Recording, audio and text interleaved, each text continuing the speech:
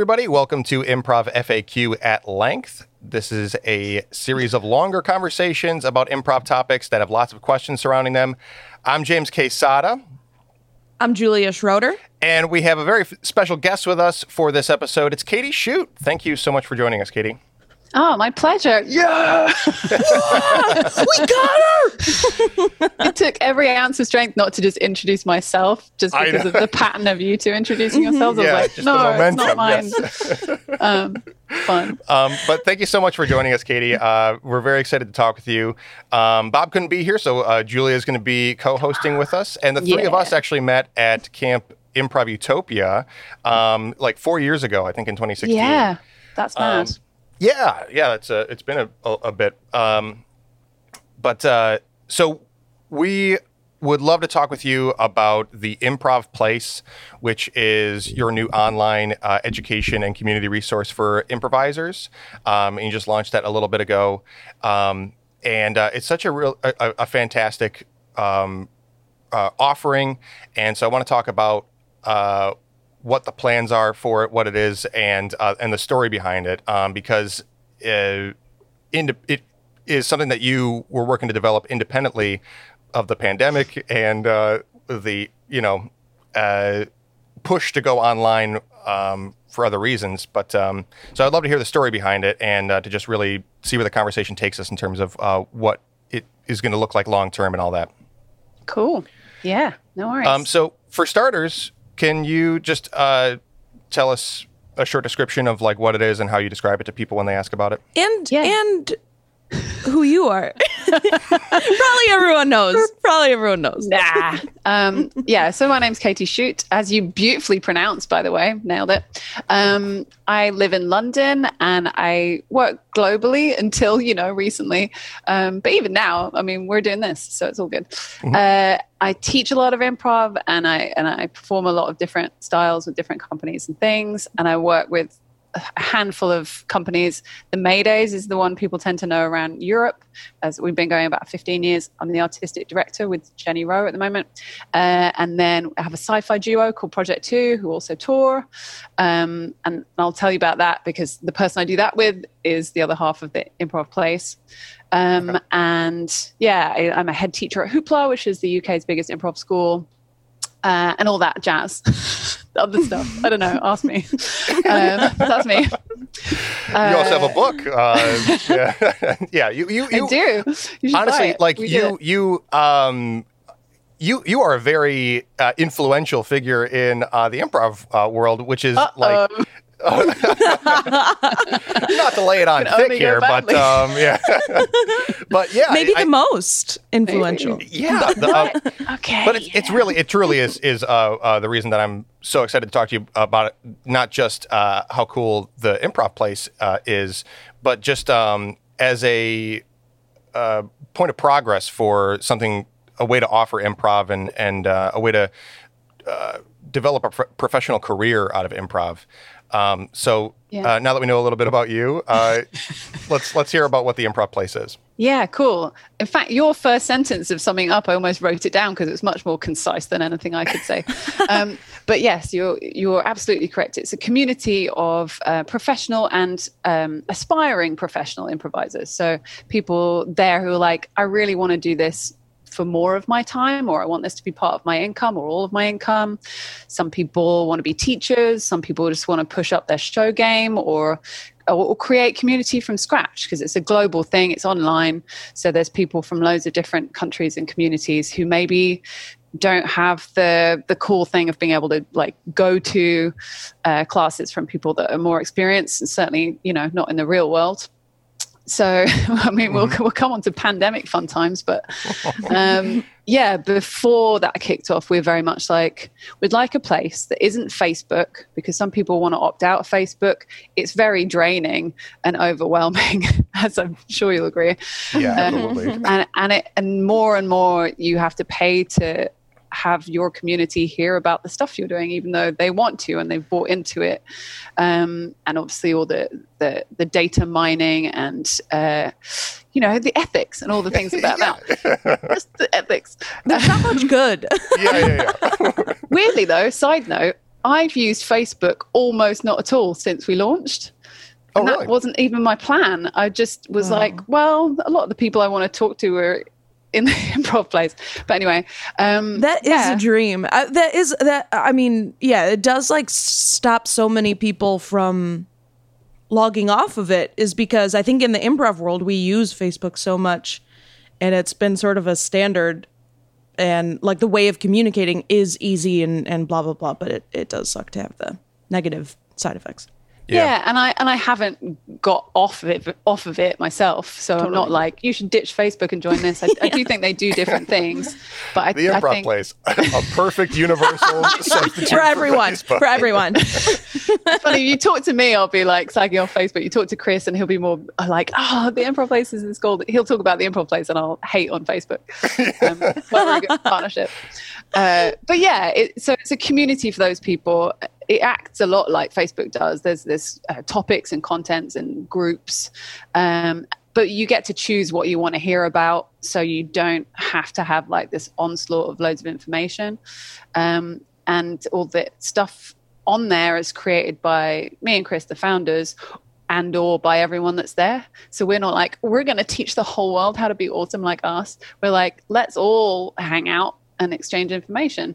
We can lead on it and sort of find cool stuff and cool teachers and curate, but we're not like trying to be gurus. I think that's another thing that's become really apparent with us all being a little bit more kind of woke and a little bit more boundaried and safe.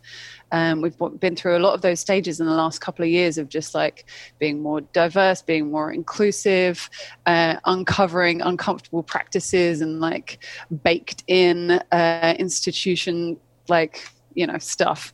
And a lot of those things are toppling, partly because of Black Lives Matter, I think, and partly obviously because of pandemic. So on the back of that, I think previous to that, we were already trying to make a better place, that can just be where we look out for people with the same ethics as improv, really broadly, that it's welcoming to everyone and positive. Yeah. And that's just so cool. And so obviously one of the main things that you're offering is going to be classes. And then I think it's easier to picture like what that looks like, especially now that more and more people have experience with the virtual platform and classes and rehearsals and jams and whatnot.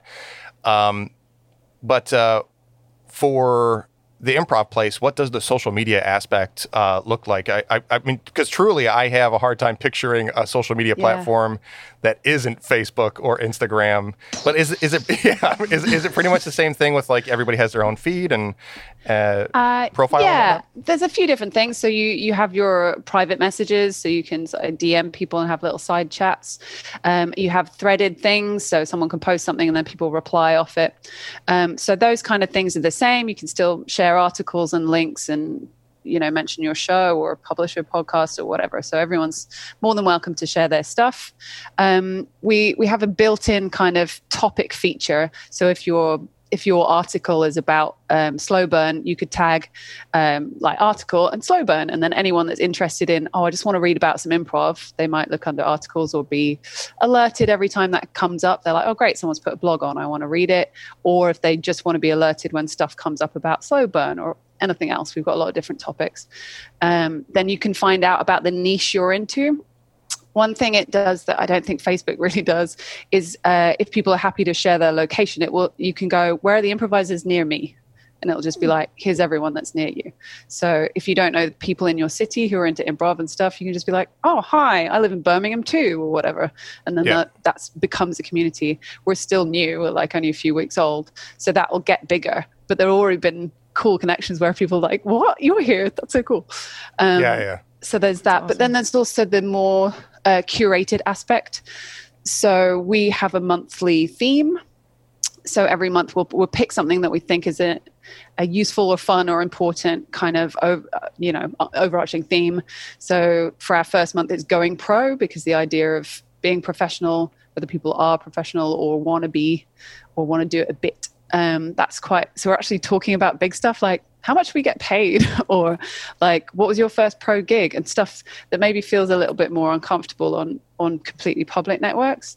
So knowing that they're just people who you either kind of know or that are definitely in the same actual network as you, feels a bit safer to share more, I don't know, slightly intimate detail in that way. Or there's a thread on anxiety where just people are talking about the things that they find hard or coping strategies.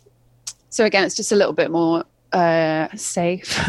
But then also, we have questions every day that we'll just put out. So within that theme, there'll be like, 30 questions that we'll put out daily through the month of like, how do you get into improv? Or we'll prompt one of those questions, and then anyone that wants to will answer it, and it might start discussions. So rather than just leaving it wide open for anyone to chat about anything, which they also can, there's a bird's eye view from us going, well, over a year, we got like 12 topics that will take you on a big journey so that you can like learn a whole bunch of stuff and become more of a professional improviser, ultimately, That's amazing. Yeah. And so you launched That's this so cool. In late June. Yeah. And you said you have like, what was it, 139 members at this point? Yeah, I just checked. Wow, how many do we have? I said at the time, like, we celebrate that there are 100, and then I haven't looked 39 again. more. Yeah. And at the moment, we've just been kind of making sure that it gets off the ground. So we haven't really done the promo as much as we should. So that's really just people we know, and also people that are recommended. So we have a scholarship program where people can just say, I can't afford it, and come in, or nominate other people. So if there's someone maybe in their sphere who is amazing at improv, or they're like, they don't have access to maybe the teaching or, the resources or whatever, that they can go, hey, I want to nominate my friend Cliff. Don't know why Cliff. And then we'll go, all right, your friend has nominated you. Do you want a space? And then people who COVID affecting everyone's income in different ways. So it might be someone's like, look, I can only pay half right now. We're like, all right, cool. And then there are people who are doing fine, and they're more than happy to pay the subscription as well. So it's a whole different audience. Good. You go ahead, Jules. You said it's geared toward people who are looking to do this more on a more professional level. Mm-hmm. Is there like, do people have to? Can people just choose that, or how who is able to? Oh, okay. So it's Anyone. just like if we just basically were like, we want it to be for pro people or people that want to be pro, but also we don't want to be evil gatekeepers, because that defeats the whole point of it. So if you're like, I don't think you're good enough at improv, then the whole point is to go on a journey to be better at improv. So if we're excluding people, that would be, you self-select, like either you want to do more improv, spend more of your time doing it. It doesn't even have to be like, I want to earn money from it. Professional can just mean of a professional level, so. For sure. Yeah, anyone's welcome, unless they're a dick and they go against our code of conduct, and then goodbye. But that hasn't happened, and hopefully it won't ever happen. Yeah, fingers crossed. I mean, because I think like that is the holy grail, is like a social media space that can avoid trolls, right? I'm weird though. There's a tiny part of me. I don't want anyone to be hurt, but I will almost, like, the point where we get a troll will be like, we're big enough to have a troll. Like, and you've made it. It's legit. Yeah, someone's been an asshole. Great. Let's get our team of moderators together and decide what to do about it. Whoop, whoop. Yeah. So that's cool. Yeah, that was an important element for me and Chris Mead as well, because we're two white people. So we wanted to make sure that, and not just that, like lots of other things. We're cisgendered and able-bodied and all that kind of stuff. So making sure that we have a team of moderators on the site who've called themselves improv prefects. We didn't do that, but now they have a badge, which is cute. So they are there if there is anything that feels trollish, that they can land on it, and we can all talk about it if it's a big thing, or they can just shut stuff down if it's not cool. But again, hopefully there won't ever be a thing. That's just that is so cool. I mean, you mentioned making it one of the goals originally, before everything really kind of blew up with Black Lives Matter. But you mentioned that a original goal was to make it an inclusive and like an inclusive space for everyone, and which is such a, I mean, it's vital because improv is so, based in a lot of privilege with like money and which, then creates like its own problems just from it starting in that place. So just a quick question, like what kind of things, I guess a two-part question. One, do you find that like it kind of being a ground level started by you and Chris, you're able to implement measures a little bit more easily than like a bigger space, I guess? And then also that's so cool that there are like prefects and I know, right? yeah. So I guess the follow-up question is like, that is maybe like one of the measures that is geared toward making it safe and inclusive. Yeah, I think the main thing is that we're listening. So we're definitely going to fuck something up. So we're just kind of making sure that we have help so that if we do something, just inadvertently because we're stupid, that we can hear it and course correct if we do anything that is not great. But yeah, building from the ground up is definitely really helpful because being the artistic director for the Maydays, that's an all-white performing group at the moment. And that feels really icky and awful. And we've been trying to work in a more diverse way for a number of years, but it feels like an old tanker that's really hard to turn around. So actually that is true, having that in mind at the beginning and not 15 years ago when we were just like, let's do some games was all we knew. So we didn't build that in. And now it takes like a year to become a member and stuff. And I'm not dissing that company. I think what we're doing for, diversity and stuff is positive, but it takes ages. So it really does help building it from the ground up and making sure, that we have community around us to do that with and for us. Other things we're doing, the scholarship program, which isn't just about diversity, it's just about access, really. And also us just, in fact, interestingly, someone said, we asked someone to be a moderator and they said, look, I'm really ill at the moment and I find I have very little energy and I don't think I can help. And we were like, great, you don't have to, but there are going to be other people that are going through this. So tell us what you need, do as much or as little as you want. That's amazing. And she was like, oh, can I? Amazing. So it's just that kind of thing where we don't go, I'm sorry, if you're not going to do this all day, then we're not interested. Pros only. Totally. Yeah. Adaptable, I suppose.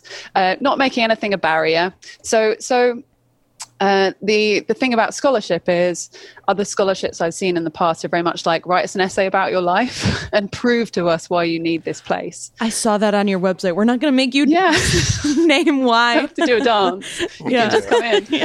That's awesome. So trust, again, it's just that improv thing of like, yes, you can join us. We trust you that you're not like, oh, I can get 50% off. I'm going to do that then. If people can afford it. We think it's worth what we're charging people. We're only trying to pay ourselves a little bit for admin, really, and make sure everyone gets paid properly for teaching. We're not like, we're going to make a load of money out of an improv community. I mean, and if we did, we'd just build it, spend it on cool kit and make the site better and stuff anyway. So, so I suppose scholarship, having moderators, having a great code of conduct that again is shown to everyone, and we had people input on that for a couple of weeks before we started, so that's not just us writing it; it's like a collaboration. So and making sure that. Sorry. No, go ahead. You please finish. I didn't. Oh yeah, and this harks back to a question you said earlier as well. Like, what do we do? What makes it different? So we have other things that we do every week, as well as just like daily polls and questions. So one is we spotlight someone from the community, just have a 15-minute interview and a little article about them. So it doesn't matter whether that person is a teacher or they're fairly new, but they just know it's their thing. Just so that everyone gradually gets to meet each other, and it's not all just, you're an A-list improv teacher that's been around forever. Like, let's bring up new talent and make people aware of each other. And we also have office hours, which is just, we have an open Zoom meeting every Friday, which is basically as if me and Chris were sat in an office, and anytime you want, you could just come in and have a chat. And we record one half of that so that people can watch it back if they're in a different time zone. And then the other half is just a kind of closed door thing where if you're in the room, you can talk about whatever you want, but it won't go any further. So they like things like that. Yeah. And other articles and stuff. So there's new content every week and ways to engage with people. The transparency and the accessibility of the people who are in charge is such a major part. That's very cool that you are doing those like office hours. I think that's especially again because it is made easier by the virtual space to do that. So if you can, it's such a small gesture for the amount of, you don't have to leave your house. And that it does so much that if somebody really is like, I'm just feeling this way, or I'm wondering about this, or I just, anything at all that they do have access to, people who would otherwise be, like you said, gatekeepers, that you make yourself available. Yeah. I think there's a few ways that we get. Also, time zone wise, we're trying to put our classes on at different times. So the first one is like a London evening time one, but then we also, for us, is 9 a.m. So again, that's another part of the world that is like, oh, this is a good time for me. And then we're putting on another one at midday. They're all the same class, but it means that, again, time isn't like a prohibiting factor as much as well. So you still have the option. And also with our classes, they're a little bit different.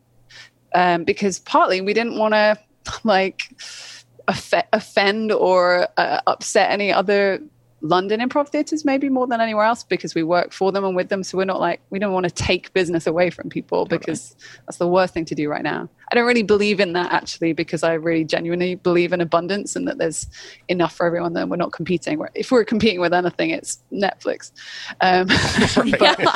But I think, so the first of our classes is done in a more lecture style. So it's more like breakout rooms and assignments and stuff. So it's a little bit different than like a drop-in improv class, which we're doing for other companies.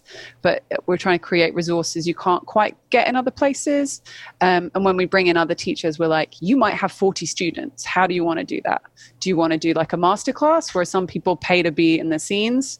And some people are like, I'll have my screen off and my mic off and I'll just take notes because I want to hear what you have to say. So there's like, different ways of doing it. And we'll also end up putting some free stuff on as well for the people that are just there for membership. So not everyone's there to do a class. Some people just want to hang out in the community. Yeah.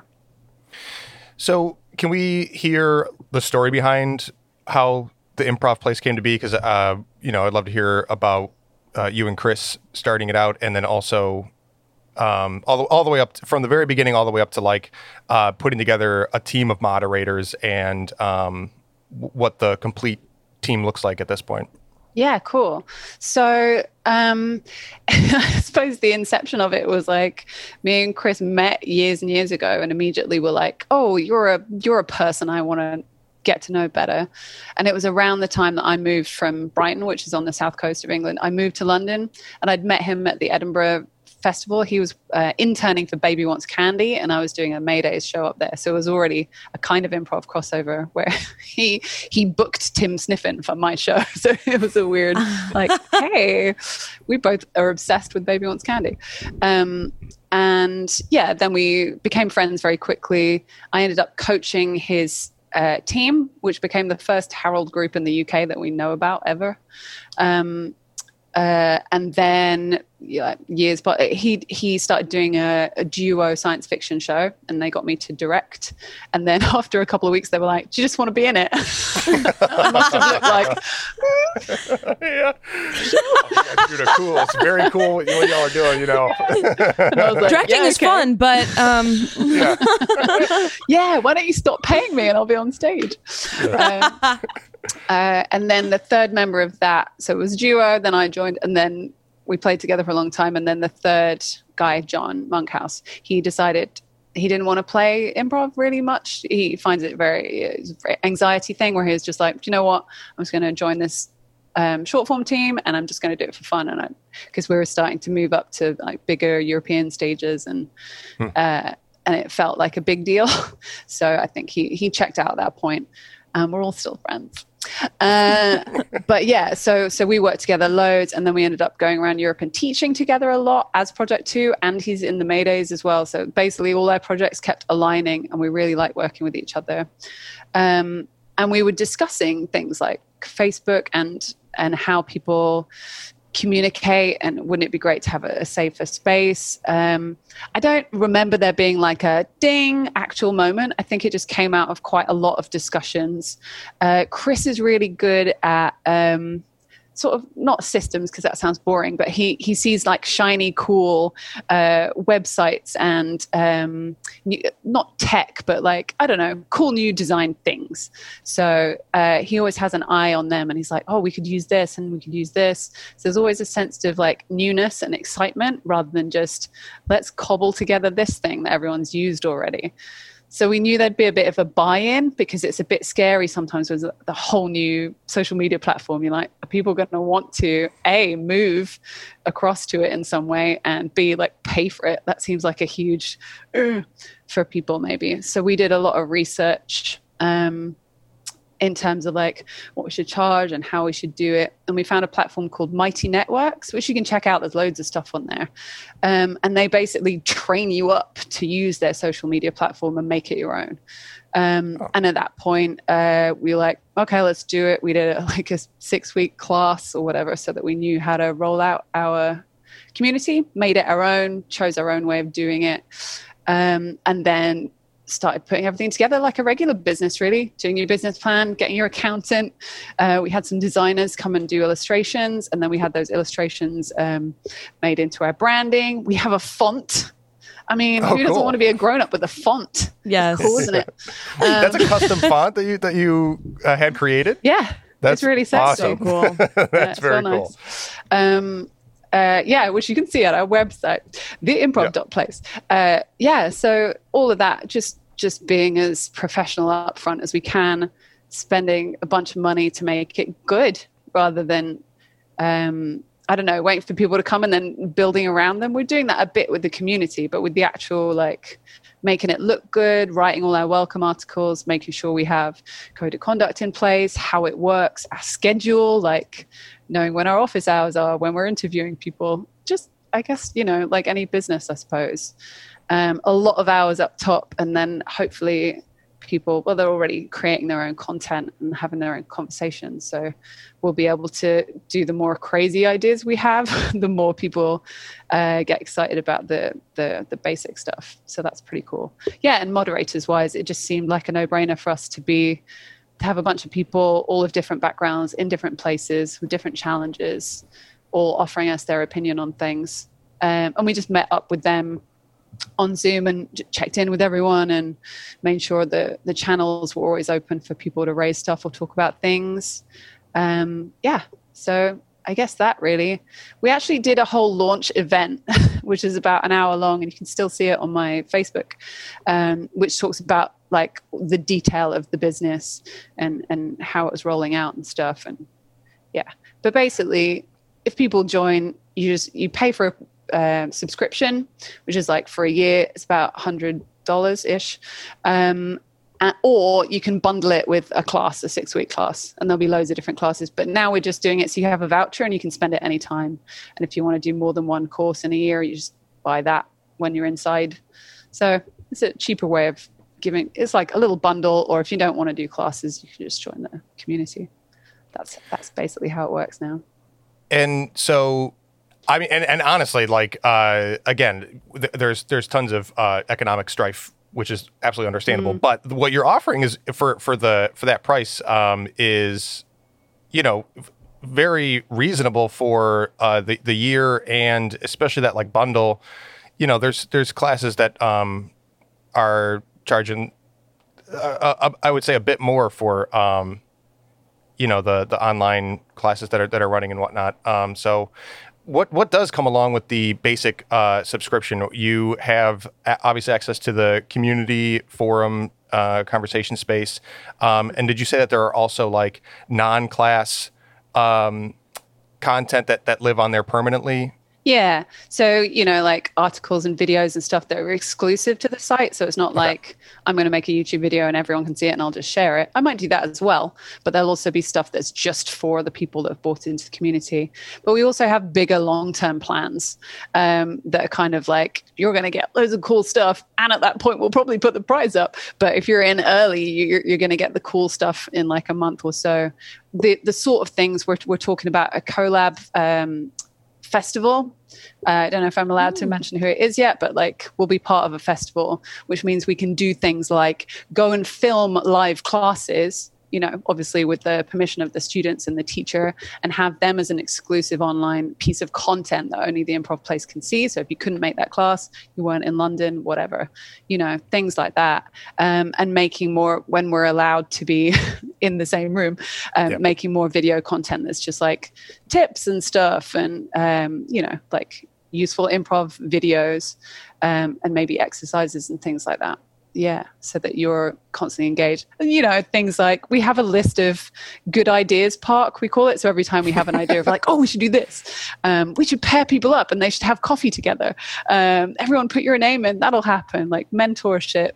That kind of thing. So there's like a million other things that will roll out. But yeah, for the moment, it's basically you're part of a great network where people are actually just basically talking about improv at a high level. And people are asking for advice, but also sharing stuff that's really useful that might get lost on other networks and you have to trawl around for. Yeah. Yeah. And as you said in a recent post that like when you think about things in terms of value, that there's maybe you can help me out with how exactly you phrased it, but your point was that on Facebook, you are the product, that your information is what the value is for those for Facebook and Instagram. And so it's not that it's free, it's just that someone else is paying for it and they're actually paying for you. Yeah.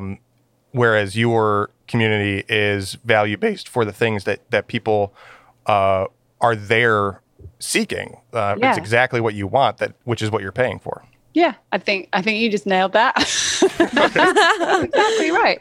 Yeah, so you're not being, it costs you being on Facebook. Like I bet anyone that's doing gigs and stuff has probably gone, I guess I'll just spend a tenner on, pushing this gig. God, on ads, yeah. So, so over a year, and you don't even know if that's going to reach anyone that's right unless you've got into all the algorithm nitty gritty. Whereas on this, like if people just go, I like this topic, or I want to see people near me, they're going to see every part of your feed that they're interested in. So everyone that sees your thing is the right person to see it. So that's already much better odds for you making a connection that you want to make or getting an audience for a thing. There's also lovely things happening with our course at the moment. So it's a masterclass in teaching improv. So there's a lot of people there that would like to be teachers or who are already teaching but want more of it or don't know how to design stuff really. So they're kind of emulating existing courses or teaching generic kind of beginner stuff. But, standout teachers that get to do a lot of gigs and are in demand, they have their own stuff that's cool. You're like, I want to learn with that person. Or they just have a cool class title and you're like, I want to go do that even though I don't know who you are. That's awesome. But a lot of that, because it's a lecture type class with breakout rooms, like I said, but there's a feed. So on that feed that's specific just to that class, they're all like, oh, should we meet up on Sunday and we can all just practice running games together? Or, hey, I've got this new idea for a class. Can I just run it by you? And we're trying to push that. So the community, again, it's not me and Chris going, okay, everyone get your pens out. Here's how to teach brilliant improv. Bit of that. But mostly it's people who are all smart and amazing and who all have different experience to bring to the table, exchanging in a businessy way, best practice, the right games for the right thing, like how to design new stuff, having an experimental audience to try out their, the stuff they've learned with, or I've got this new exercise. I daren't do it to someone I'm going to charge money for because I don't know if it's going to work, but we could try it out and feedback and build it. So that's what's cool. I think you can have that a bit with Facebook, but everyone's a member of 1,000 groups. So you just feel like I feel completely overwhelmed if I try and respond to something there that I'm a part of a class or something. And otherwise it's an email chain or WhatsApp and they're not great for saving stuff or coming back to resources. Facebook groups just immediately, it's almost like the troll thing, right? Is that like eventually if the group has enough people in it, it's just going to start getting drowned out by shameless plugs or it just suddenly becomes something that it maybe didn't start out being, and it's hard to like mitigate to be like, oh, that's not quite what we want to be posting in here, but everyone else has already like given up on it. You know what I mean? Yeah. That's you don't want to be experience. like, no, don't bring your stuff. But Yeah, exactly. Bring your stuff. Just tag it with this, and then people can see it or not see it. You don't have to be like, ugh. Yeah, you can decide what you want. Yeah, totally. So there's so many things about this conversation that are really exciting to me, and there's a couple things that I want to talk about in like I think a umbrella scope of what the Improv place is and what you're doing with it, Katy. One of the things is this idea of being a professional, because I know, my experience has been in the conversation of whether or not you can make money improvising, or whether it's ever going to be lucrative or whatnot, that people are generally pessimistic about that it's like that's one, no, or that like you don't want it to be, and those are two things that I really really disagree with, is that that it can be. It's just that if it's gonna get to that place, that it does take people like you and Chris and the Improv Place community to build resources and a legitimacy to it, and that it doesn't have to conflict with the fun, like that you can make a business out of it without sucking all the fun out of it. You just have to love it enough to make the work feel like play. And so I'm curious about like your things along the way, since you started improvising and like, continuing now with this mission about for people who want to do this on a professional level, whether that's the quality or money making, like what has that been like to keep pushing that ball forward up until this point? Yeah. And I just to say, I don't think there's any more legitimacy in it being your full-time job or not. Like some people are like, I'm going to be a doctor the whole time, and 4 times a week I'm going to go do some improv, and they might be the best improviser in town, but they're not necessarily, it's not their whole career. So I think we have this weird built-in thing that unless it's not, what do you do for your real job? You kind of get that question. And I do feel smug that it is my job. But at the same time, I don't judge anyone else for having other stuff going on. I think actually, if all you've got going on is improv, what's going to show up on stage is probably not as interesting as if you have other things going on. So I have to be weirdly careful that my life has other stuff than improv in it. Otherwise, my work will get really boring because it'll be too meta, But yeah, I think it's a lot about where you are, both like what your skill level is at and your experience level, but also where you are in the world. Like, is there a community that if there's no one's ever heard of improv where you live, then it's going to be harder to sell it as like improv. But then everywhere there are businesses that might benefit from applied improvisation, and obviously people are a lot more comfortable with online stuff now as well, and more global stuff without the traveling. So if there are people that can't travel, there are places to teach online. And I think even after the pandemic, even after we're doing proper close-knit improv in real life, we're still going to have this as a tool. I was more cynical about that at the beginning, and now I'm like, no, there are things that are better and good on here that are not as great in real life. Just in terms of like, how different ways of teaching or analyzing stuff. Maybe not shows. Yeah, right. But, yeah. Fingers crossed we get back to that soon, though. I know, right? Yeah. But it's cool. It's been nice this is a good leveler, I think, for everyone. So again, less about the money and the location and more about like, let's just hang out. But yeah, in terms of professionalizing, I think everyone has to set their own, like what they want. And a lot of it's psychological as well. Like, am I allowed to teach improv? Am I allowed to have like a fun job. There's no real legitimized school you can go to. We're talking about a lot of students of like, well, why haven't you already taught improv? And they're like, I don't know if I'm good enough. Like there hasn't been a course.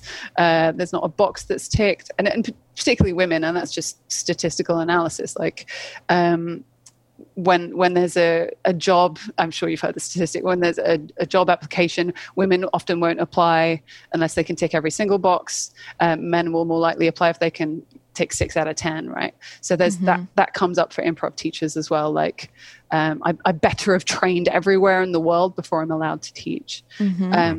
But weirdly, or advantageously for me, I suppose, I've gone through the whole thing where when I started, there was short form, there wasn't any long form around. I couldn't find it in my country. There was a tiny community in Brighton where I lived. So we had to build a community, inform them of what improv was, build an audience, develop our work. So I know how to build a community from scratch. And the same then happened in London. And then there's also like now there's too much to choose from, which is great. But then you're like, where is my value? Artistically, what am I into? What do I really want to teach? So I've happily had both ends of the scale of, you've also got to keep yourself interested and excited in the work. Otherwise, why are you doing it? Let someone else do it. So how to choose your work, what you're in it for, what you want to learn, all that kind of stuff. I don't know. I think if you really want to be a professional improviser, I think you can, even if it might mean moving or deciding like, I'm just not going to earn that much money for a while. Like if you want to do it, I think it's possible, particularly with fear. And also in what context you do it. Do you know Lakshmi? She does a like playback theatre to communities of protesters.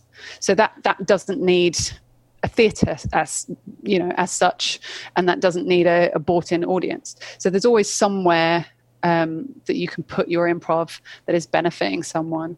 And in my experience, my experience was drama school and doing stand-up comedy. So I was like, oh, it goes here, it must go in the same place. But that's actually quite naive, because you can obviously do it for healthcare, and helping people and in a corporate setting. But also if you're just like, I want to make money from it, just go business land, because there's a lot more money there than there is if you want to like be paid to be on stage. That's probably the hardest place to earn. And teaching is like the middle ground, I guess, where you're like, I have a reliable wage that allows me to do maybe more performance projects. It depends whether you're in a town where there is stage time, paid stage time. And if there isn't, is there enough space for you to create an indie show or circuit yourself, all that kind of stuff. So I think place by place and ambition by ambition, it's different. But I do think it's possible. It just might take a bit of craft. It just made me think, when I grew up, both my parents were self-employed, so I feel like I can turn anything into a job. I started knitting 2 years ago, and my husband was like, don't become a professional knitter. Now people are going, do you sell your knitting? And I'm like, no, I don't. No. Please don't ask. I could, but no. I could, I mustn't. Oh, then it'll be if I was going to, this is how I would do it. But. If I was going to, I'd be amazing. That's so funny though. And probably says a lot to have two examples of people who are making their own living self-employed wise, and then it probably makes that a little bit more like quote unquote normal for you to figure out how to do it. And I guess I'm lying a little bit in that I still choose to do scripted stuff and things as well, sometimes because that's really interesting. So I also teach writing and things, but I think that's alongside improv, and because I want to, not because there's not enough, improv teaching for me, luckily. But I think that's a nice balance. That's one of those things where if I'm doing improv all the time, I'm just going to talk about improv. Fair. It's nice to explore other deeper, weirder stuff too. Just hearing, I think listening to you talk about the community building and whatnot, is in terms of like professionalism, it just came to mind to me that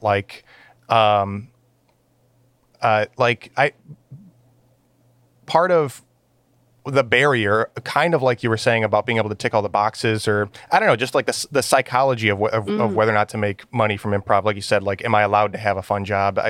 There's also, I feel like this, improv is more valuable than I think people give it credit for. That people are like, well, it's so fun, and of course it's like, it's supportive and nice, and it feels like camp and whatnot. But like, really considering how valuable that is, I think is something that people need to do more of, because in this time where there's so much negative going on and things that like obviously are more pressing or like urgent and dark that like you have to battle against, there's also like improv is something that is like hopeful and supportive and positive to like uplift, you know. And I think that like even just seeing the way that in the pandemic, I did not expect. I mean, it was first of all amazing that the how quickly the improv community adapted online, and I just thought that that's part of like that nerd. Performance nerd craving to just like do something, these fun comedy games and whatnot. But there was a point a few weeks into it where I realized that like, oh, some people really like need this emotionally. Oh yeah. Or as like a social connection. And that's that is so valuable. And I think represented in the improv place, and or even back to, you know, you seeking out improv resources and traveling to the States to learn from the improv hubs, and then take that back to your community where there wasn't really one, and build it up. Like that sharing, that community has so much more than just like the fun performative stuff. It is also like therapy and personal growth and positive development for people individually and as a community. So I think it's just very, very cool the way that just like how much you're demonstrating value and giving people that real value that they seek. That's awesome. Yeah, I agree that improv is this golden, beautiful thing. I mean, just putting it through thinking about it in terms of Black Lives Matter, there's like, agree with what you hear. Don't try and challenge everything. Like, just go, okay, yeah, I can see. I don't have to go, yeah, but what if? I can just, like, yes, I'm listening to you, huge amount of listening, and then that commitment to do anything that we can do as allies and that kind of thing. So just putting those values that we have, like you say, onto anything, it's such a great resource to have as a human, irrespective of whether we are on stage or we do play or whatever. We're going to have that forever. If the three of us quit improv tomorrow, we'd still be better people, I think, and would still be improvisers secretly anyway. We never did another show. Oh, go ahead. No, you go.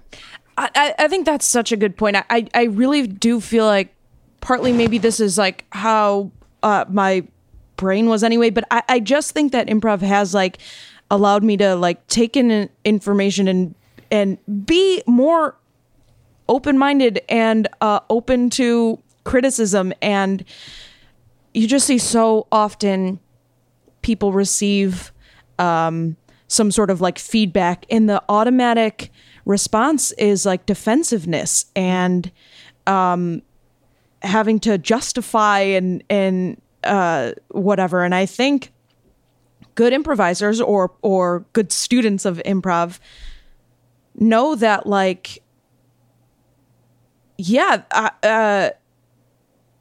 whatever I'm receiving, I need to take that in. I mean, I don't have to agree with it, whatever, but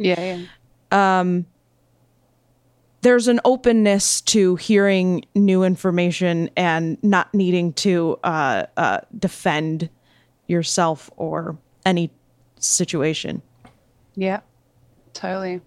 I found that through improv as well, it's made me a little bit better at interrogating something that could be conflict. I think years ago I would have just gone, oh, that feels a bit weird. Okay, I'll walk away. And now I'm like, okay, something weird just happened. What happened? Are you okay? I've become that guy because of improv. Because I'm like, in a scene, I would just call it out. So now I just call it out. Totally. The fear of like, what's going to happen if I say something? Yeah. maybe a big argument, but then we won't be sat on it for a week. Like, let's do it, Yeah. Totally. Well, I could, there's tons of other stuff that I could talk about with you, Katy. And I'm just excited to direct people toward the Improv Place to learn more about what it is that you're putting out there for the improv world and the exciting community that you're creating. It is the improv.place. There is the improvplace.com, isn't there? Yeah, we've chatted to him. Oh, really? You're like, oh yeah, all right. We've got the same name. Are we cool? And he was like, yeah, it's all right, isn't it? We're like, we could buy it off you. He's like, no. Yeah, okay. Well, that's cool that you got in touch with him, though. That's it's like a storefront theater, and it's again more like community based and inclusive. So yeah, check that one out too. Oh, cool. But yeah, we're at the Improv.place.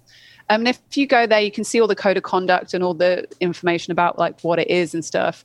And then to join the community, there's a button where you can join from that website. And if you have any questions, you can email hello@theimprov.place. And if you have queries about scholarships and discounted places and anything like that, or you want to nominate someone, it's all on that site. Any resources I think you need. Yeah. Awesome.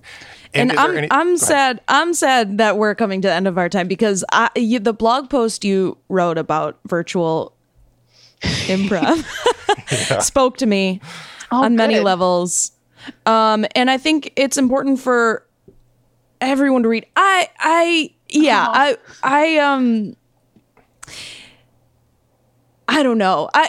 It's not like there's solutions that people are going to automatically find, but if